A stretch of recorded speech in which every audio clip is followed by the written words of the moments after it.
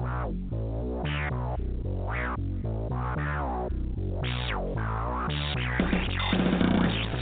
you ready for the latest Habs news, passionate debate, and in-depth analysis from hockey experts around the league? It's the most informative and interactive podcast about the Montreal Canadiens. This is the Canadiens Connection podcast, featured on allhabs.net, with your hosts, Joe Whalen and Rick Stevens. How's it going, Habs fans? Glad to be back with you for another episode of Canadiens Connection, episode 18 of the Canadiens Connection podcast, the Serge Savard episode. And I'm thrilled to be joined with once again by the Serge Savard to my Jacques Demers, Rick Stevens. How's it going, Rick? I'm doing very well, thanks. So does that mean that sometime during the show I have to do a Savardian spinorama? While speaking, is that the deal? That may be the case. Either that, or we will have to win some sort of award for the best podcast in the NHL, or at least in the NHL media landscape. So that's the goal for us. Where I'm Jacques Demers, you're Serge Savard. So at some point, you either need to do that, or we need to win some sort of an award. So we'll see how that goes. I look forward to it. So this is going to be an interesting episode because, man, oh man, did the Montreal Canadiens ever have a good week. This was, I mean, I could probably tell, I probably wouldn't have told you last week that we would be having this conversation. I mean, just looking at what Montreal was dealing with, and they went into last week, I mean, they beat Colorado at home 3-0, and everything that led up to that. That was the first game where we saw some line changes. We saw Max Domi and Jonathan Drouin separated for the first time, basically since Domi returned from his suspension earlier this season. So then you have a 3-2 overtime victory at Boston. That was a big game. Then 5-1 victory on that second night of a back-to-back. Antti Niemi standing on his head. And a lot of times you see a goaltender put in that situation on the second night of a back-to-back, and it's a lamb to the slaughter. But man, oh man, 5-1 victory. And then a 4-1 victory just to cap it all off last night. And, of course, tonight they are back home to face the Philadelphia Flyers. But 4 out of 4 wins, 4 out of 4 this week for the Montreal Canadiens. So just a remarkable week. Been a great week. And if we're looking at the playoff possibilities, as we're wont to do as we get close to the All-Star break, we're talking about the Islanders charging up the standings, and now all of a sudden they're first in the Metro. Yeah.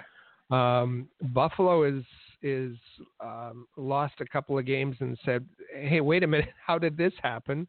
They're on the outside looking in right now.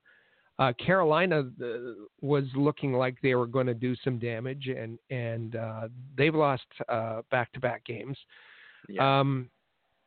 So you got Montreal and Pittsburgh sitting in the wild card, and with Montreal scaring some folks, certainly the fans anyway, in the Big Smoke, and with the Canadiens just a point back of the Maple Leafs now.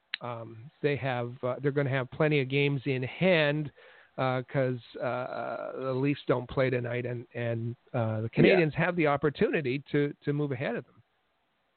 Yeah, they do. And I mean, right now you look at it, they're tied with the Boston Bruins. Boston, they've played one less game than Montreal, so they currently sit in that third position in the Atlantic Division. But yeah, just as many people predicted, I imagine, holding down the 2 wild card spots here on January 19th.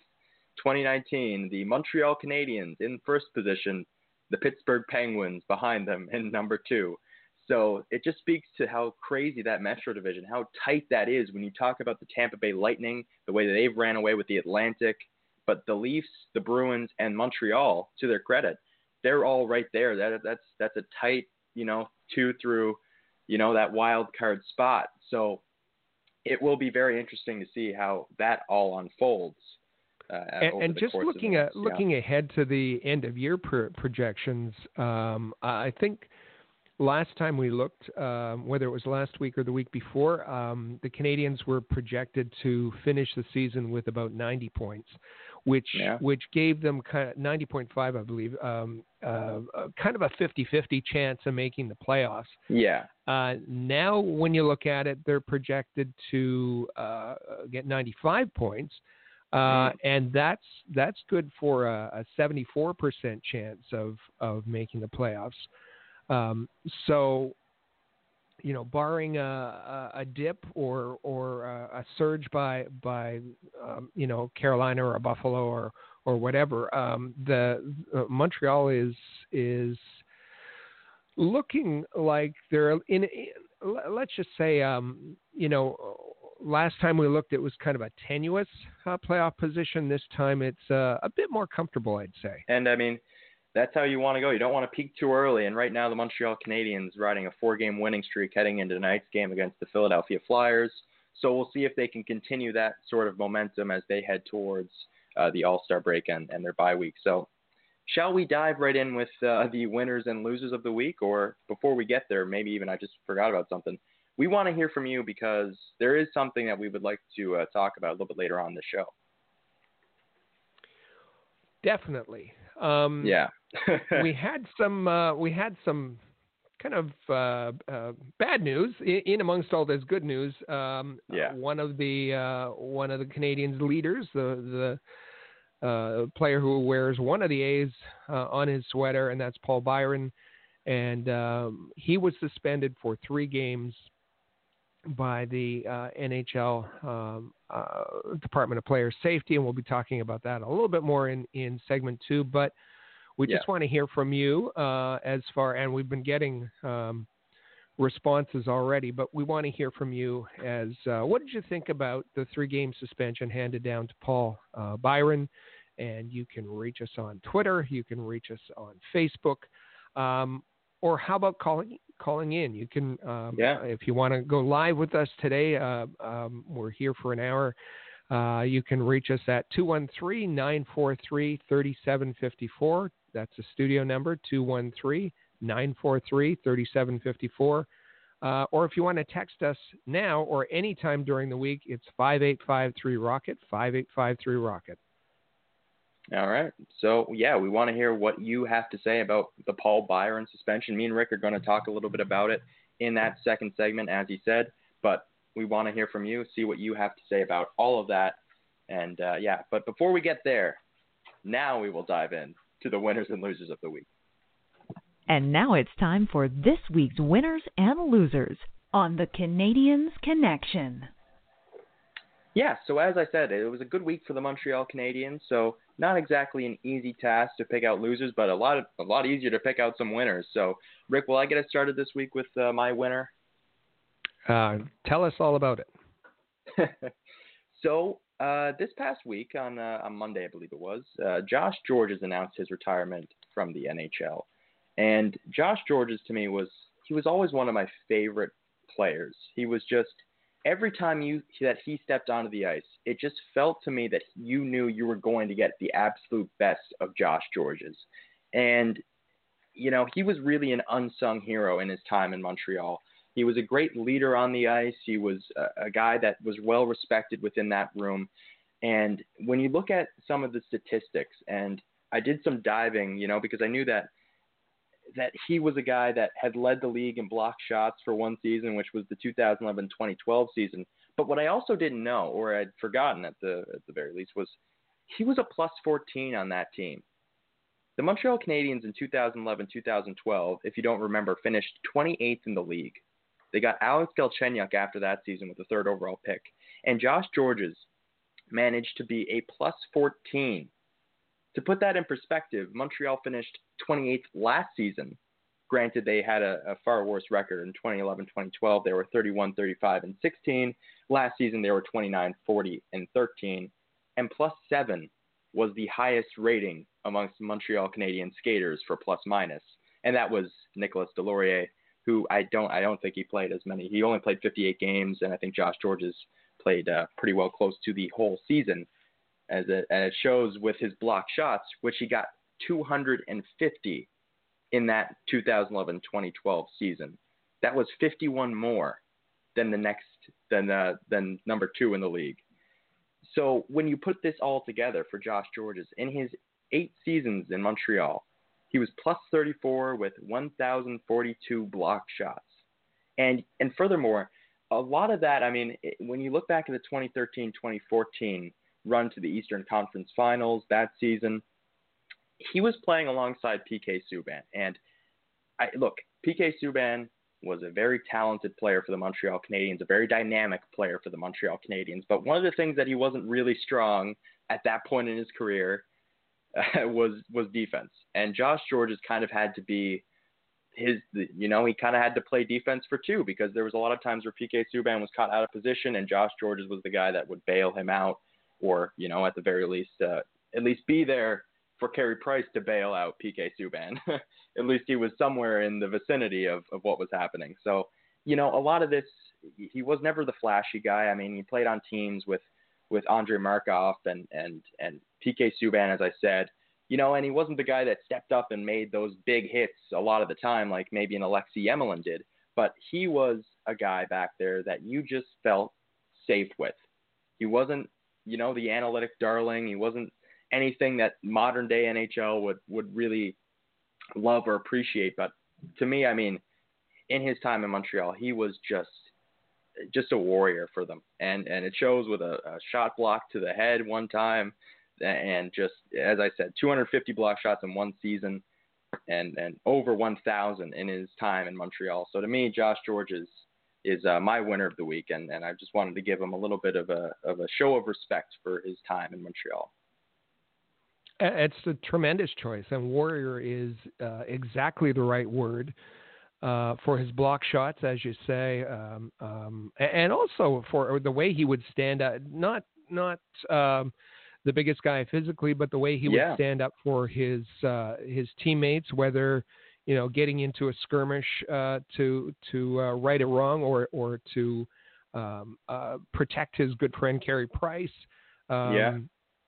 And that whole thing with you mentioned about the plus minus in that particular year. Remember how bad that year, the pre-Galchenyuk year was, in that the Canadiens fired their coach. They as you might expect, moved in the assistant coach, and then they apologized for doing that. The year was a disaster, and for Josh Gorges to come out in that was terrific. He wore the A. He was you mentioned a leader on the ice, leader off the ice too. Remember those behind the scenes Canadian shows where Josh Gorges was always the last guy on the ice, and he had that particular the things he would say to rev up the team as they were getting on the ice. And a couple of the only things that I'll add is first, I want to remember Bob Gainey because fans talk about Marc Bergevin picking up Paul Byron on waivers, but how about the trade that Bob Gainey made at the deadline in 2007 to get Josh Gorges? He sent Craig Rivet and a fifth round draft choice to San Jose for Josh Gorges and a first round pick. And that pick became Max Pacioretty. So you got Max Pacioretty, Josh Gorges for Craig Rivet, of all people, and a fifth round pick. Tremendous.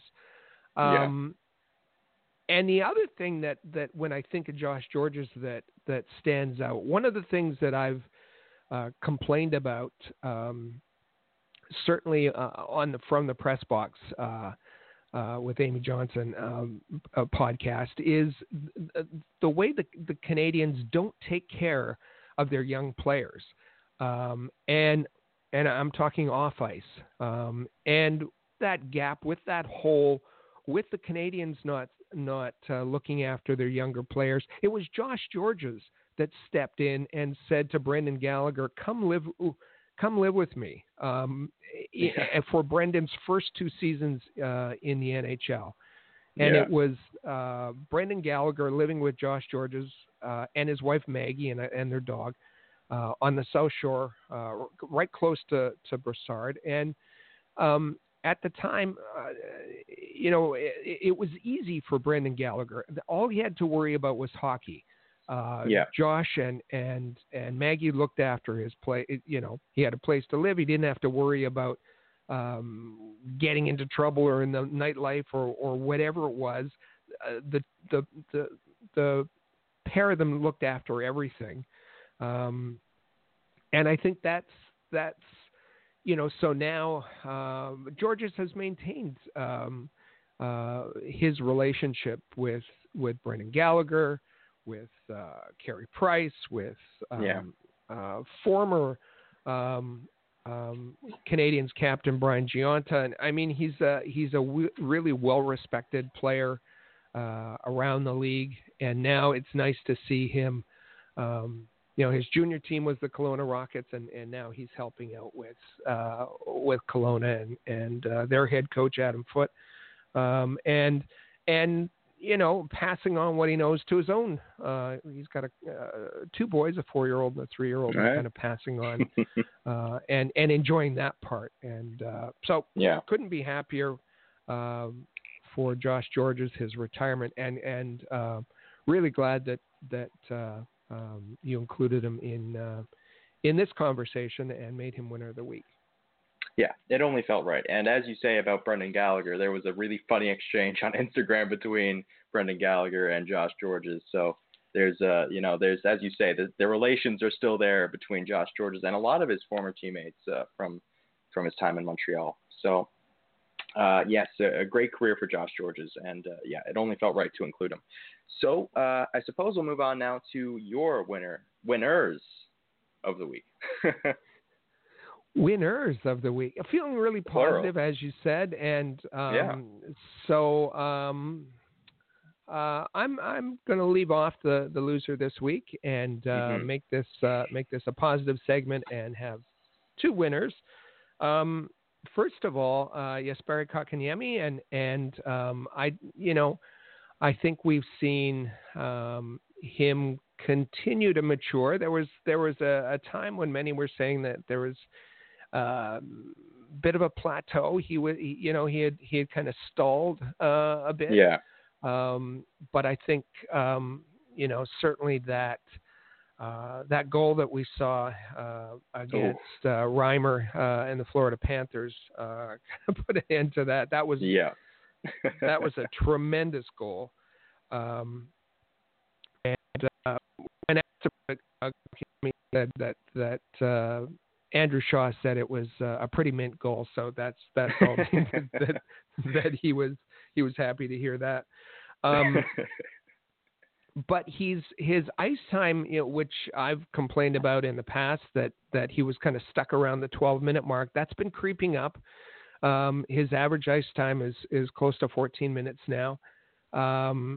The goal department, just 6 goals, but 23 points, and I think he's, I still think that there was a parallel path that could have been taken, and that I would have liked to have seen him gone back to Finland, especially when we're getting into the second half of the schedule and it's getting tougher, and you worry about him breaking down, the number of games he's playing, the travel, all of that.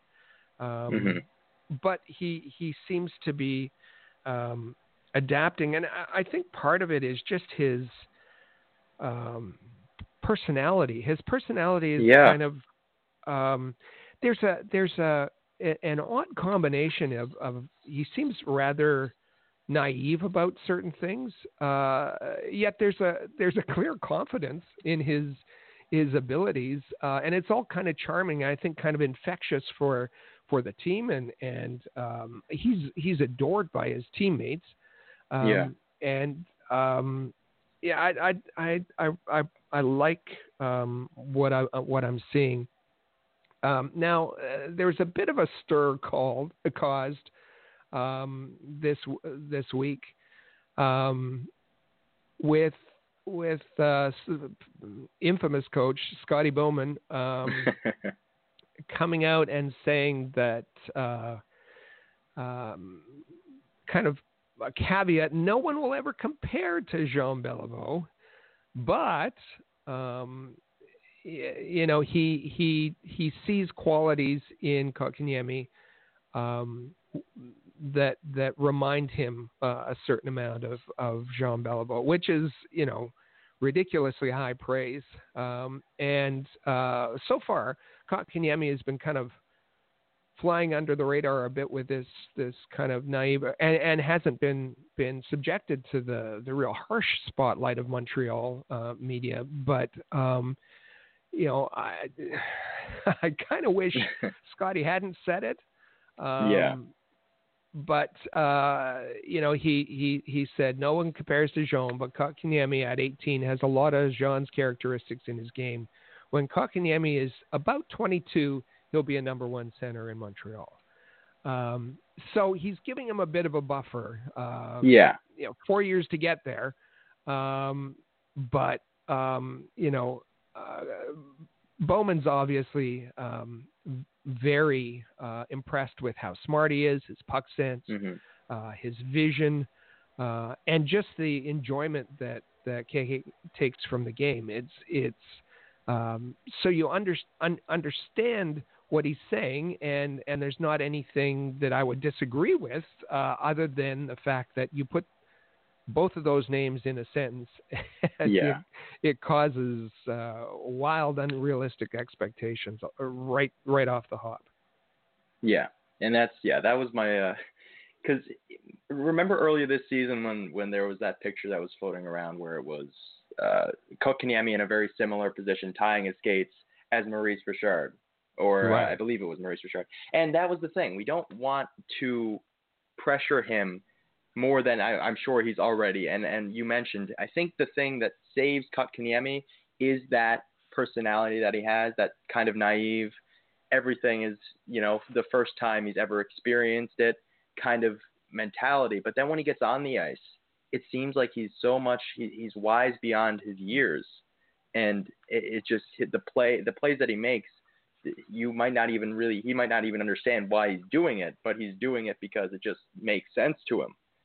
So just to me, I think that there's, as you say, there's something to be said about the way that he looks at everything for, being a first time experience. And then once he steps onto the ice, it's all business. And you see Jesperi Kotkaniemi as somebody that is not just an 18-year-old playing hockey, but looks like a guy that's been in the pros for many, many years. And I think that his time playing with men again and over in Finland certainly helped with that.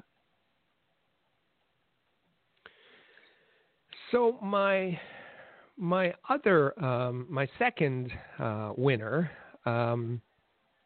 and the reason that I'm giving up naming a loser is because I just couldn't ignore the Canadiens' goaltending, and I'm talking about the Canadiens' goaltending. The goaltending in the Canadiens organization. And certainly that's led first and foremost by Carey Price. And I think all of the silliness that we've heard, about Carey Price, not being at the top of his game or not being at the top of the heap when it comes to goaltenders in the NHL anymore is utter nonsense, and we've seen that. And I think that the other part of that is that right from the beginning of the season, I think that Marc Bergevin was doing some a bit of a deflection when he went out in front of the media after the initial success of the Canadiens and said,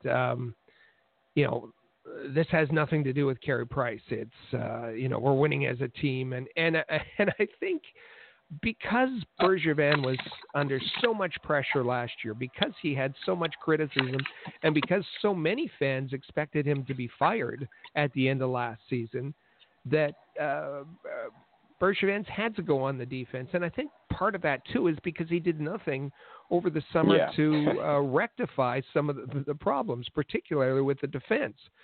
So he didn't want to be he didn't want to have that narrative out there that Carey Price was covering for his mistakes as it has been, or the coaching mistakes.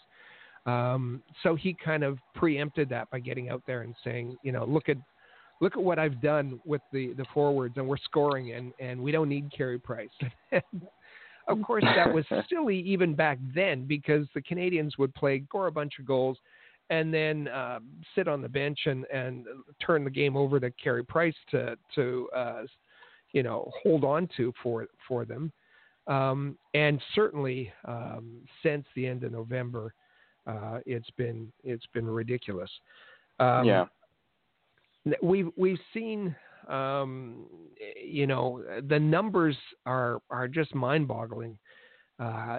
Carey Price in 7 appearances in January. I think it was Eric Ingles that put this out. 7 appearances in January, a save percentage of .951. Unreal numbers. Yeah. Unreal numbers. But so the case is being made, well, he's been good recently, or been good in 2019, or so I decided to go back and look at a 20-game stretch, which takes us back to the end of November. And in those 20 games, Price has a record of 13-7-0, which is good.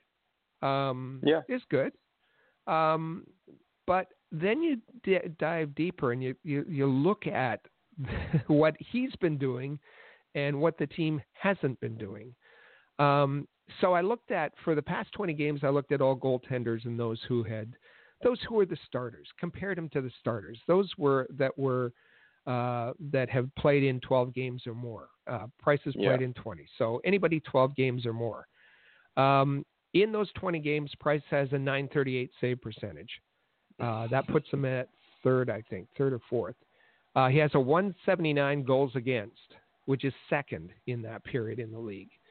Goals saved above average, which that's a real important statistic for me. When you compare it to, what would you have compared to a goaltender? How many more saves has he made? How many less goals has he allowed? And that comes out to 9 fewer goals than average would have allowed in that 20 games, almost half per game, half a goal per game. That places him third in the league. He's faced a ton of high danger scoring chances. Yeah. And it's funny because we saw that great game by Niemi against the Panthers, or a career high for him at 52 saves. But the Panthers only had 14 of the 52 were high danger. And the Panthers are a desperate team. They're just shooting from all over the ice. Yeah. Price actually had a tougher start against the Blue Jackets, who had 16 high danger shots, and Price made 34 saves. So his high danger save percentage is third in the league. His high danger goals against is second in the league. Price has been remarkable, and no more better game than to show that or display that was against the Bruins. Price intimidates the Bruins. He owns the Bruins. He was dominant against the Bruins, and they have a difficult time playing against Price, and so he has been absolutely dominant.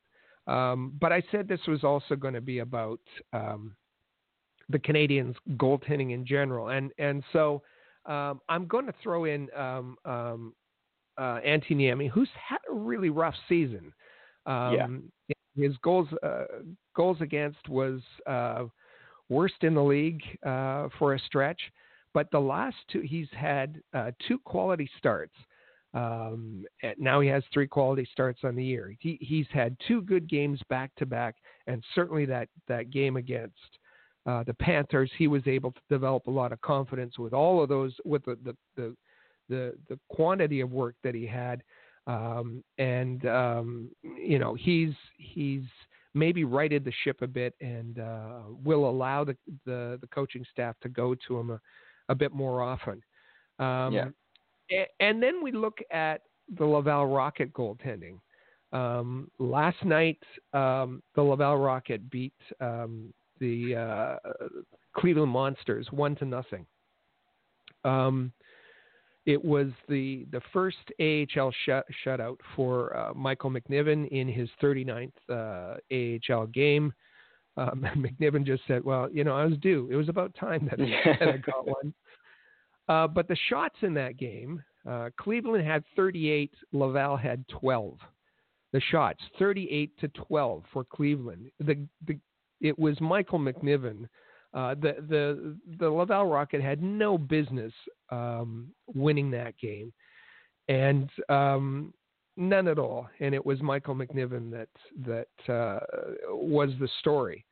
But it's been not only last night's game. When you look at Michael McNiven's last 6 starts, he has a .948 save percentage. He's 4-0-2. Connor Lecouvé, the PTO that was signed, in his last 4, he's won all 4 starts with a .931 save percentage. So right throughout the organization, right now in this period, this as I mentioned, 20 games for Carey Price.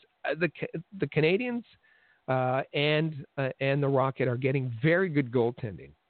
They are. I guess we're used to seeing Carey Price carry the Canadians, but I thought this was a different year, and I think we're going to need to see more out of the rest of the team in order for them to continue this surge to solidify their playoff spot. But let's applaud the goaltending throughout the organization. Certainly one of, if not the biggest strength in terms of organizational depth for the Montreal Canadiens is goaltending. And as you said in your recap of last night's game, since Shea Weber's returned, it's been the Shea Weber and Carey Price show for the Montreal Canadiens, because Shea Weber has solidified that defense in a way that, early on this season, when you look at who was playing in front of Carey Price, he can only do so much, and it starts to make sense when you look at the way that his numbers have really skyrocketed since he's gotten back not only a competent defenseman in front of him, but one that's one of the best in the league.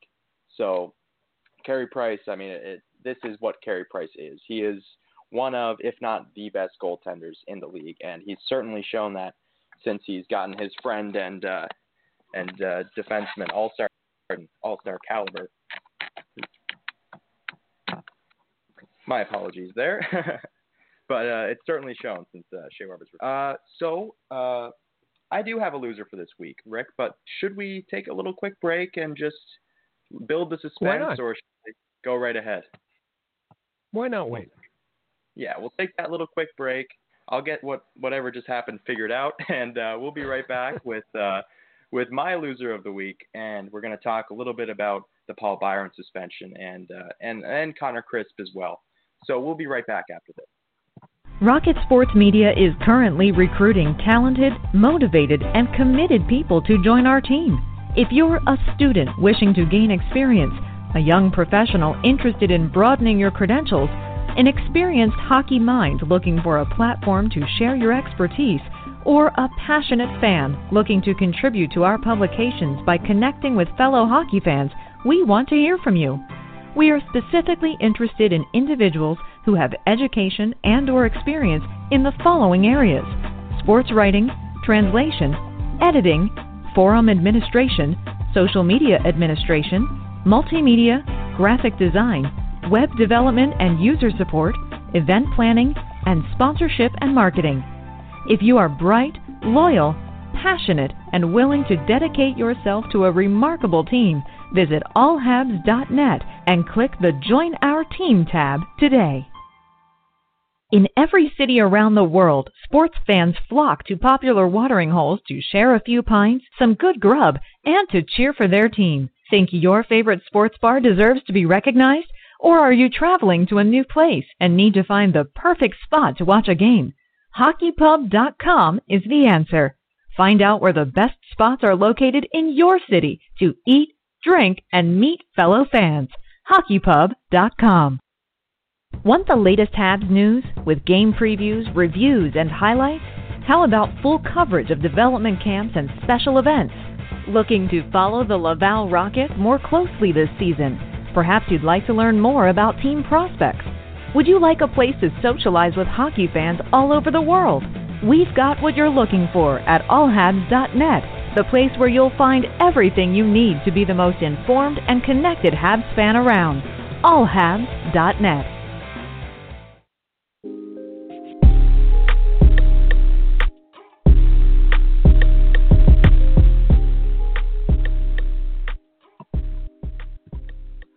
And we're back here on the Canadians Connection podcast. I'm back.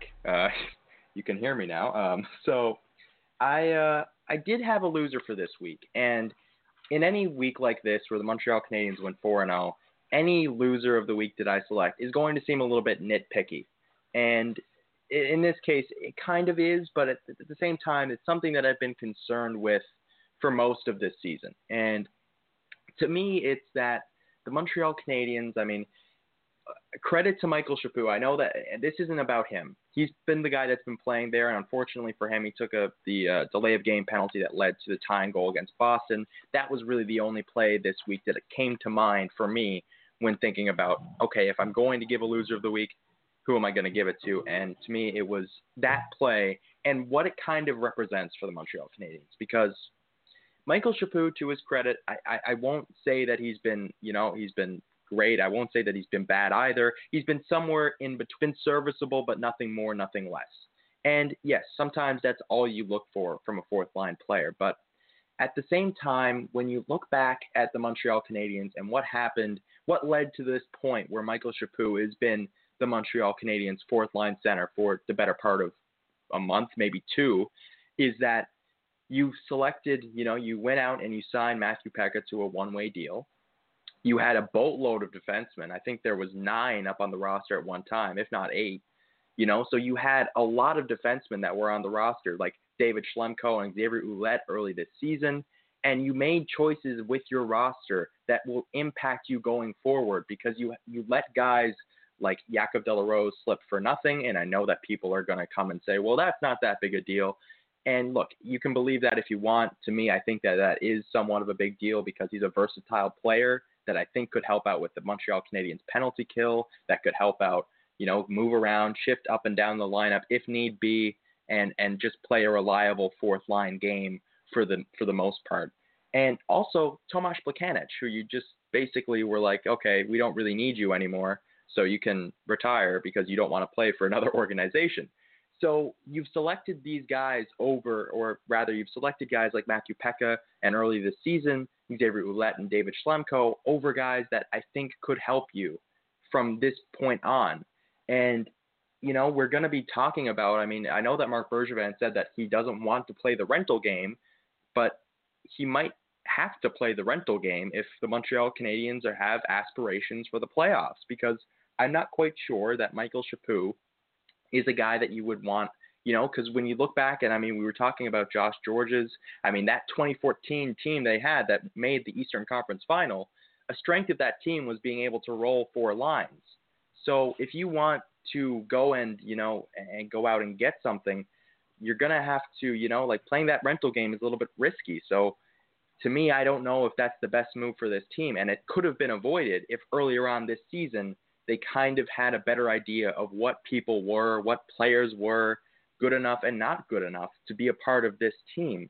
And I'm not quite sure that they did the best job of that. And to me, that's my only concern, is that you have a little bit of a depth concern at with forwards and specifically with that fourth line center position. Yeah, I think the choices that were made were odd ones. I'd agree with you there.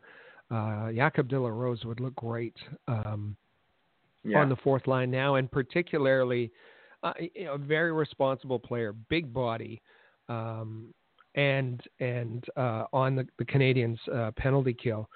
I think Chaput was appreciated for his face-off ability, but I think he's wearing out his welcome pretty quickly. And there's certainly some frustration with his decision making. It's pretty clear that Claude Julien has lost trust in Charles Hudon, and particularly when put Marc Bergevin in a position when Hudon's saying, or at least his agent saying, that they'd like to look elsewhere. The Matthew Pekka,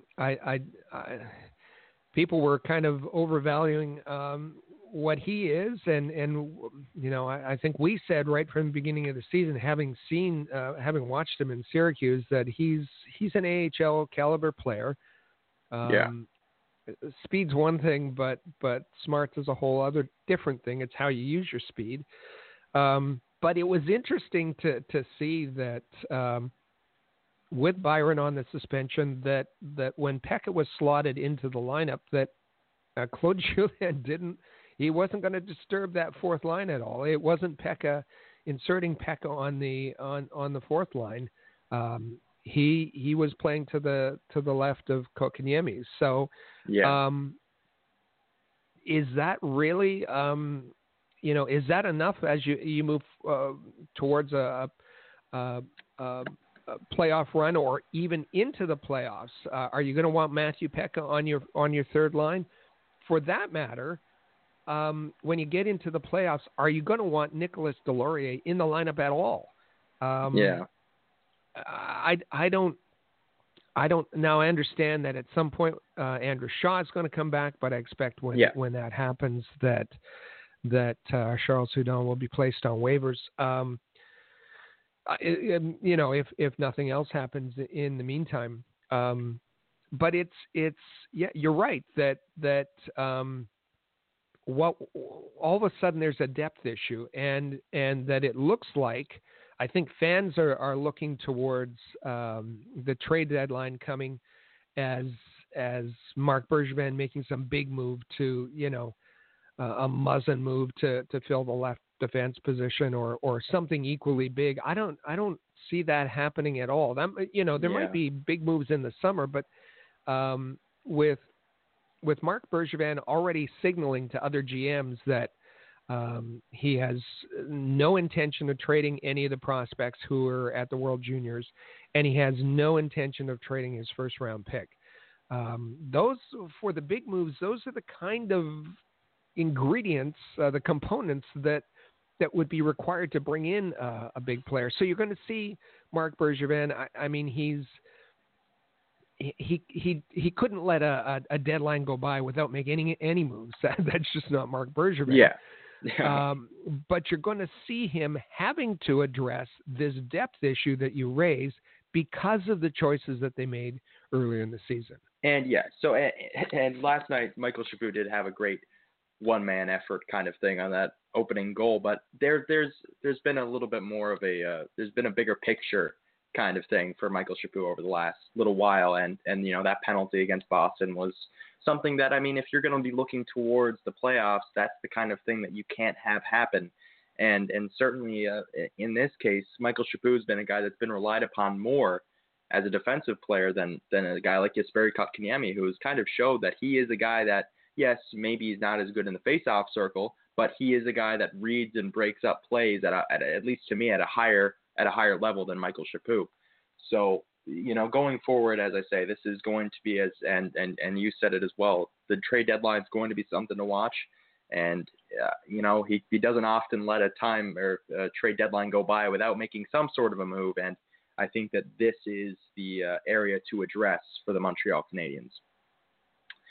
So I guess we'll move on to the big topic for this week, and there's a couple of things that we're gonna put forward to you for this week, but the overriding theme is concussions and the way that we've kind of seen, and we're going to talk about the Paul Byron hit. We're going to talk about the Nick Deslauriers fight with Kevin Miller against the Bruins, and we're going to talk about Connor Crisp. So, Rick, I'll let you get us started.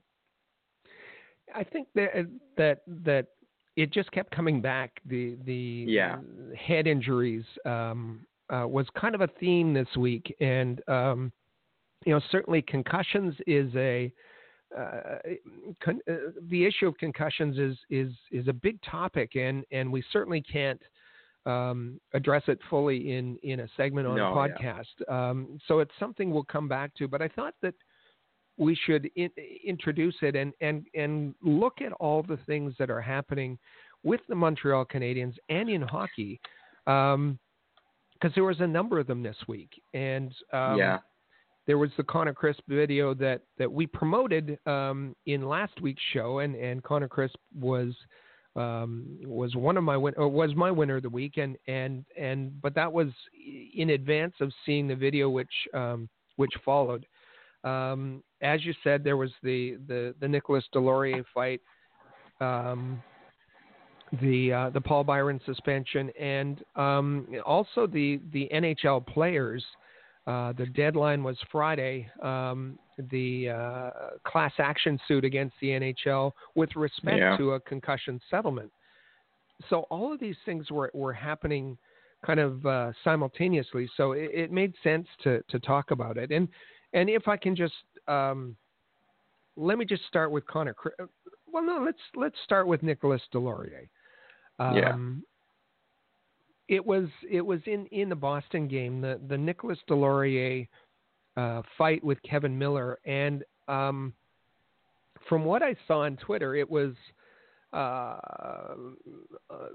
it was positive. It was wow. It was kind of an old-fashioned, no holds barred, fists of flying kind of fight, and I don't know that it didn't seem to me that it changed any momentum one way or the other for either team. But with so few opportunities for Nicolas Deslauriers to get any recognition, I understand why the team gave him the cape after that fight, because it's you don't see that kind of thing anymore. But I think you and I exchanged some messages, and we were thinking about, okay, Nicolas Deslauriers, that's his game. That's what he's good at, I guess. But man, we wouldn't want to see that for any other player, an Andrew Shaw or another player who were crucial to the Canadiens lineup.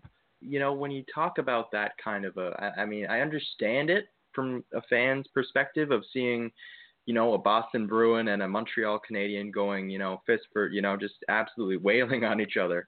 But, after watching, and we're going to talk about Connor Crisp, but there was one thing from that video that made me look at this a completely other way. And that was that Connor Crisp said that he got a better feeling of joy from a fight than a goal or an assist or any type of point, anything like that.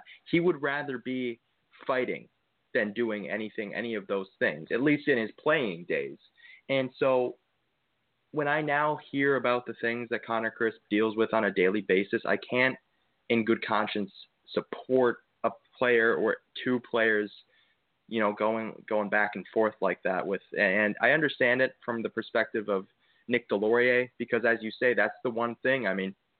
I know that he's become, kind of a fan favorite for one reason or another for his performance last season, and a guy that gets looked at as a guy that plays with a lot of energy and that can provide a little bit of that sandpaper element. But looking at that, they're two big boys, no doubt about it. Kevin Miller, pound for pound, if you heard it on the broadcast, was probably one of the strongest of the Chara. So, but me that happened after we'd heard what we'd heard from Connor Crisp and his family. Well, that's just it. Maybe it was seeing that in a whole new light. And I know the other side of it. I know that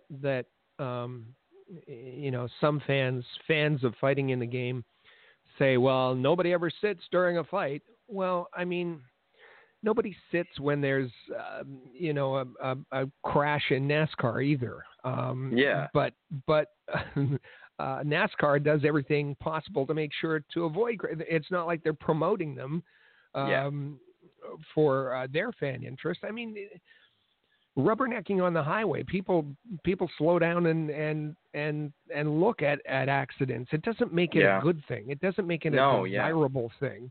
Those kind of comments that people make are just silly to me. And particularly after watching that video, as you said, you messaged me after watching that video, and you talked about how powerful it was.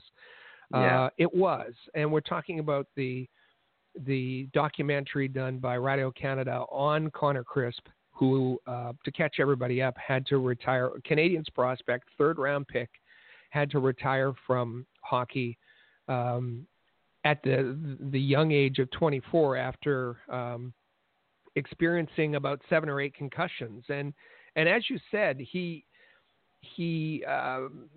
talked about fighting and how it was better than getting a goal. But that he was never told to fight, but he said, you know what, if that wasn't an element to my game, I know I wouldn't have been drafted. And if you watched him play, either in junior or when he was in the AHL, you know that he was a pretty skilled player. He could put the puck in the net. He had certainly an edge to his game, but could be a valuable fourth line player. And he talked about how he was so close to getting his call up, but then ran into these injury situations one after the other that eventually forced him into retirement. And talked about the concern about CTE and watched a video on YouTube by Daniel Carcillo, and that kind of helped him make his decision. And you realize what a huge effect it can have, not only on a hockey career, not only, and he referenced one fight that he had against the Lehigh Valley Phantoms, and there was video in that documentary, just a direct blow that kind of knocked him out and started his whole issue. And you kind of look at concussions and head injuries and fighting and all of that in a different light after seeing that video.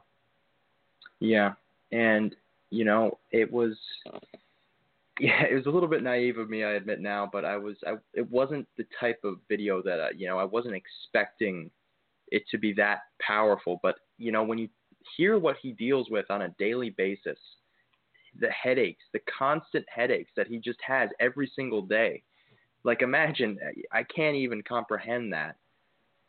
Just waking up every day and having the same feeling, having that same headache every day just follow you. And that was what I was thinking about when I was watching Nick Deslauriers and Kevin Miller go at it.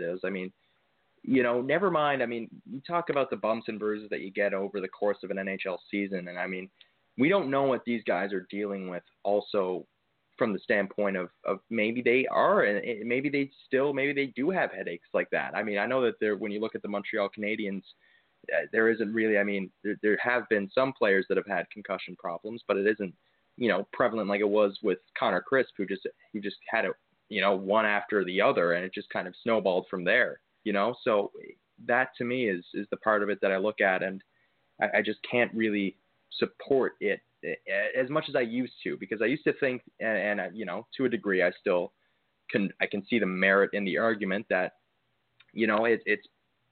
that's what polices the on ice part of the game, but it's becoming less and less like that. And as you say, the chances for Nick Deslauriers to get into a fight are less and less likely at this point, because it's just become this kind of thing that's sort of passé, because everyone knows the issues that can lead to. Well, and Connor Crisp talked about,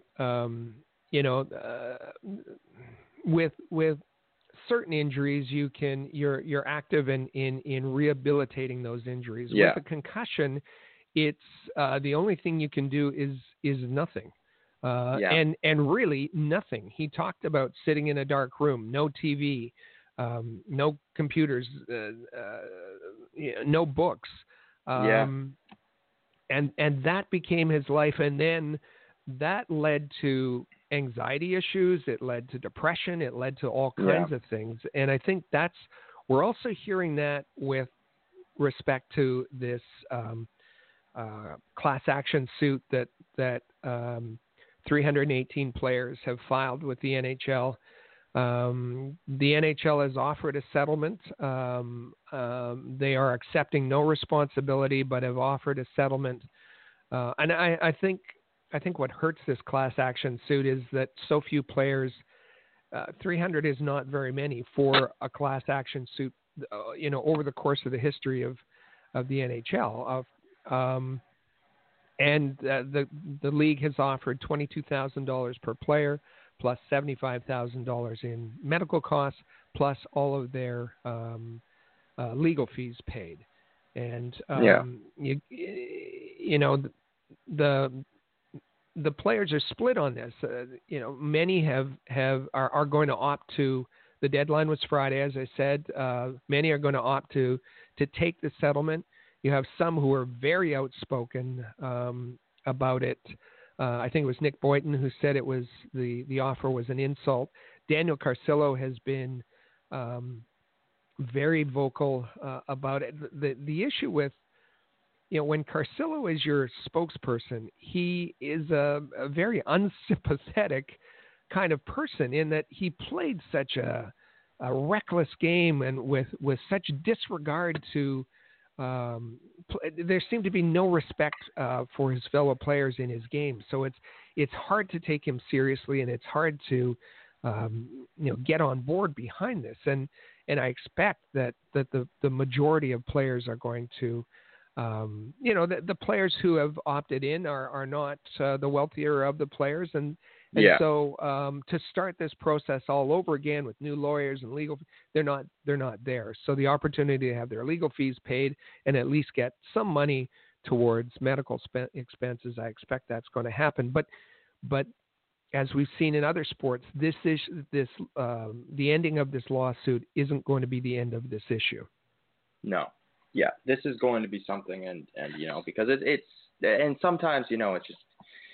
It's the nature of sport, is that sometimes these things happen. But I mean, with fighting, I think that's becoming less and less of an issue. So hopefully that side of it, at least concussions, might not derive from that type of a thing. But one thing that it will most likely still and continue to derive from are dangerous hits.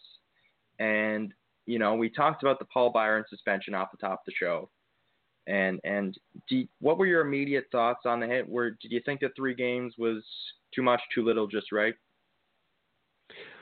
Well, when in handing down the 3-game suspension, the NHL Department of Player Safety released a video, as they do, explaining their decision. Yeah.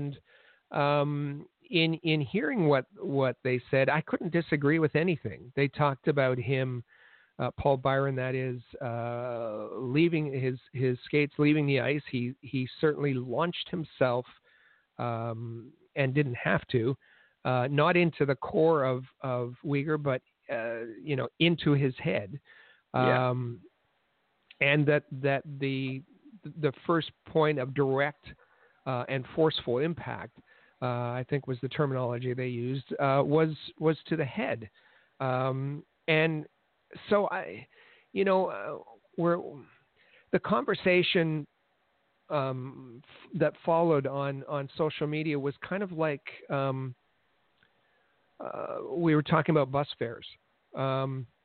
oh, gee, I could have been happy with a 25-cent increase, but a 50-cent increase in bus, that's too much. That's Yeah. kind of what the conversation was about the suspension. Oh, 3 games, that's too much. I would have gone with 1 game or 2 games. Instead of thinking about, as watching that video with Connor Crisp, one incident can create a major concussion. One incident to the head can create a major incident that is career changing, is potentially career ending. And I think we have to start thinking about those kinds of things rather than, oh, he has to pay a fine. Oh, he has to. It's a cost of doing business kind of thing. I think that the NHL has to lay down the number of games of suspension have to be enough to get the player's attention to stop. And I think in this case, it was absolutely the right number because you immediately got an apology from Paul Byron. You don't see that every day. No, saying that he accepted the ruling, he accepted the number of games, he realized that he was wrong, and he's committed to not doing it again. That's exactly what you want to see from a suspension. That's exactly so in my mind, in that regard, how it all played out, it was the right number of games. Yeah, and you mentioned the apology from Paul Byron.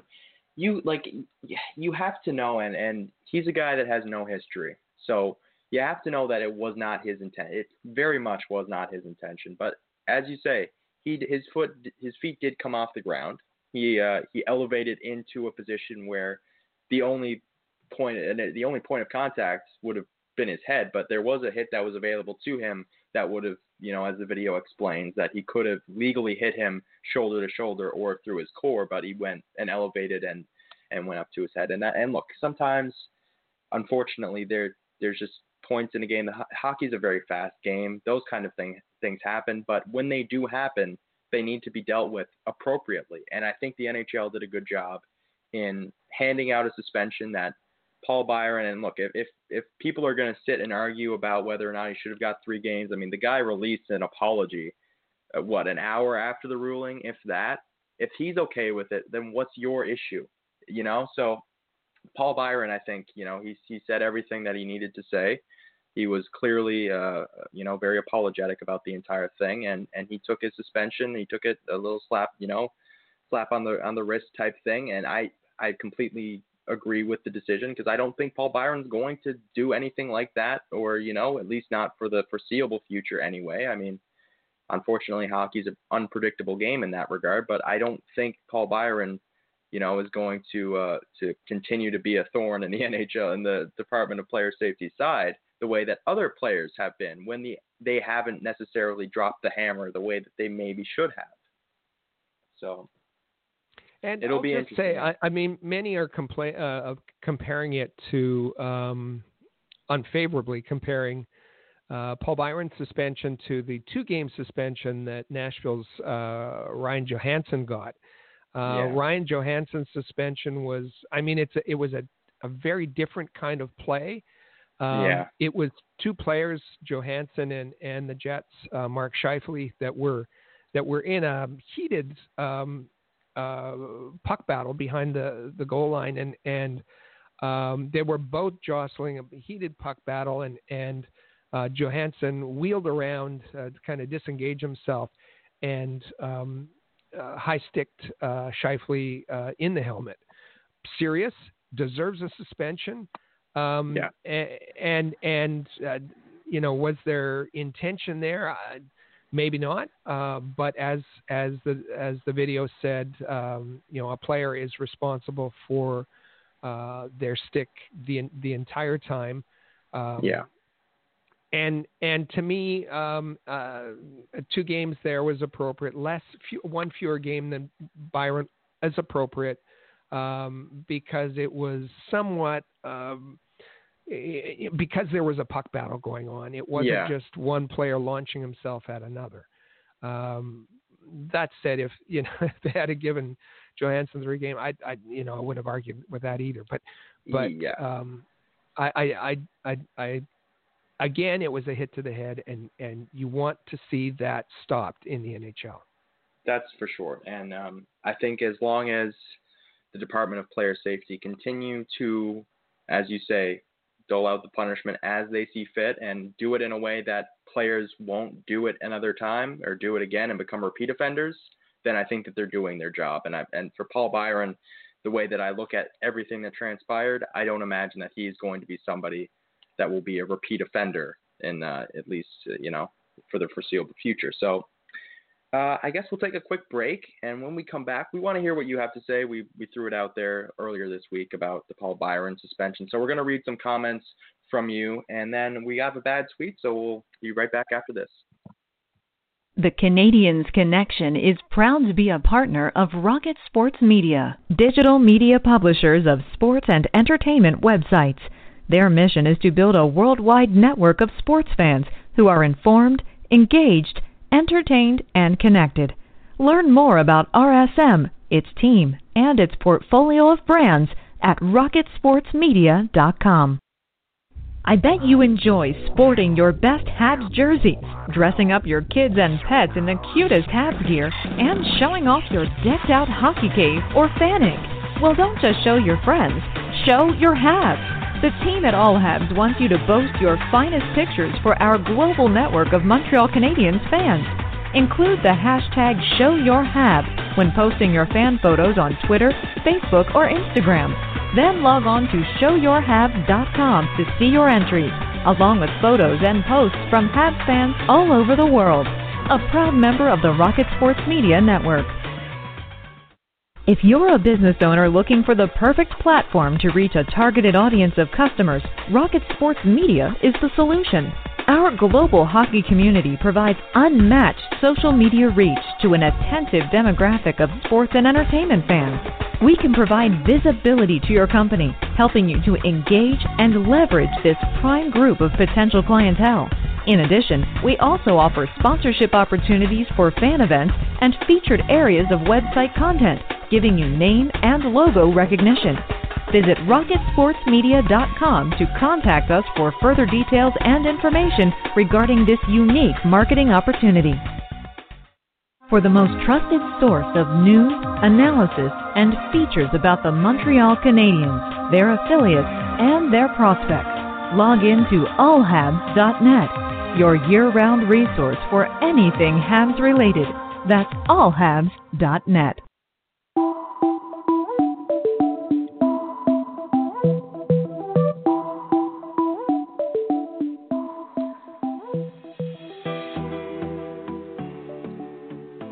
And we're back here on the Canadiens Connection podcast. We were talking about the Paul Byron hit just moments ago, and we're going to look through some of your comments earlier this week. And one thing that I didn't actually notice was that, as I was saying through the break, was that Daniel Carcillo and Paul Byron kind of had a little bit of a back and forth about the hit itself, and that's if you go into the NHL player safety account, you can see that below, and obviously if you go to Paul Byron's Twitter account, you might be able to see it as well.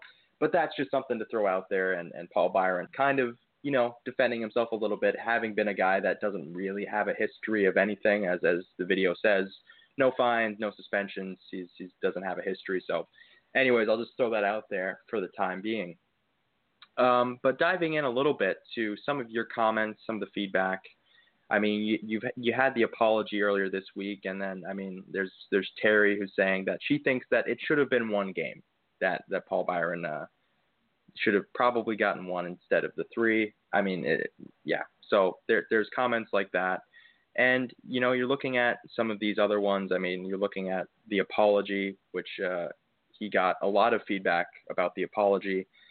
Basically saying, he was a classy guy. A lot of, there'd be players that would defend themselves in that position, having had no prior history of being someone with a history of dangerous hits or suspensions or fines. And Paul Byron came out and made that apology. So a lot of people just saying that he's class. And one person even, Maximilian, saying that he should not have apologized. And so beyond that, I think that it's a play where you see a guy that doesn't typically get involved in that kind of a thing, and I think it was good for him to apologize for that at least. What's Facebook saying? Yeah, I agree. The apology was shows that Paul Byron gets it, and I expect that his attention is now on being more responsible, and I don't think we'll see him as a repeat offender. That said, if you have comments, again, social media, whether it's Twitter, Facebook, hit us up there or text us at 5853-ROCKET, 5853-ROCKET. Text us all week, anytime of the day or night, and we'll be glad to include your comments. On Facebook, I think there was the same kind of comments about 1 game, 2 game, that sort of thing. But the ones that bring a new kind of measure to this, Bob Lamoureux says, Paul's the first-time offender. I have seen worse for less. And Patrick Briere replied and said, I've seen less for worse. So I think what they're getting at, and then others commented, was the consistency aspect. I think that it's been atrocious in the past, absolutely atrocious. There's been no consistency whatsoever. Yeah, I think it's been a little better this season. Just from my general view, is that consistency has been a little better from player safety. But I think that's, as I said before, it wouldn't matter so much the number of games as long as it was appearing to be consistent.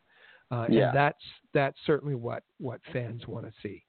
And I think that, it's certainly been an area where on ice they've lacked consistency as well with what warrants what exactly and whether, it's specifically, goaltender interference comes to mind, but even with hits that would later on be looked at for suspension, sometimes you don't really know if it's going to be a minor for boarding or 5 in a game. Like it's tough to say that even, and like I said, it's not an enviable position. It's difficult to kind of look at those plays and evaluate them and see and, look at it in a case by case basis. And I think, as you say, they're doing a little bit of a better job, but there's still a long way to go with whether, how things like this are handled.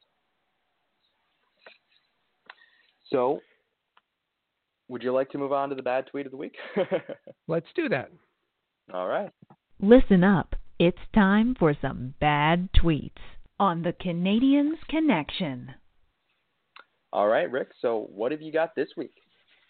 Well, we've got time to squeeze in one, and yeah. I won't repeat what I said about Carey Price. It's obvious to anybody who's been watching that way back to in November he's been playing out of his mind. He's been terrific. Yeah. And back to being the dominant goaltender. And as I said, his performance against the Bruins was lights out. He was dominant. He was intimidating against the Bruins. And this is from Habs Central. I think he's been featured on a bad tweet before. Alex, he despises Carey Price. Irrationally despises Carey Price. He just hates him. So he said, this is just prior to the Canadiens game against the Bruins. Oh, we have Carey Price versus an opponent with an above 500 record. Let's see how many he lets in tonight. Don't let a nice December fool you. He's on the decline, and you'll see it tonight.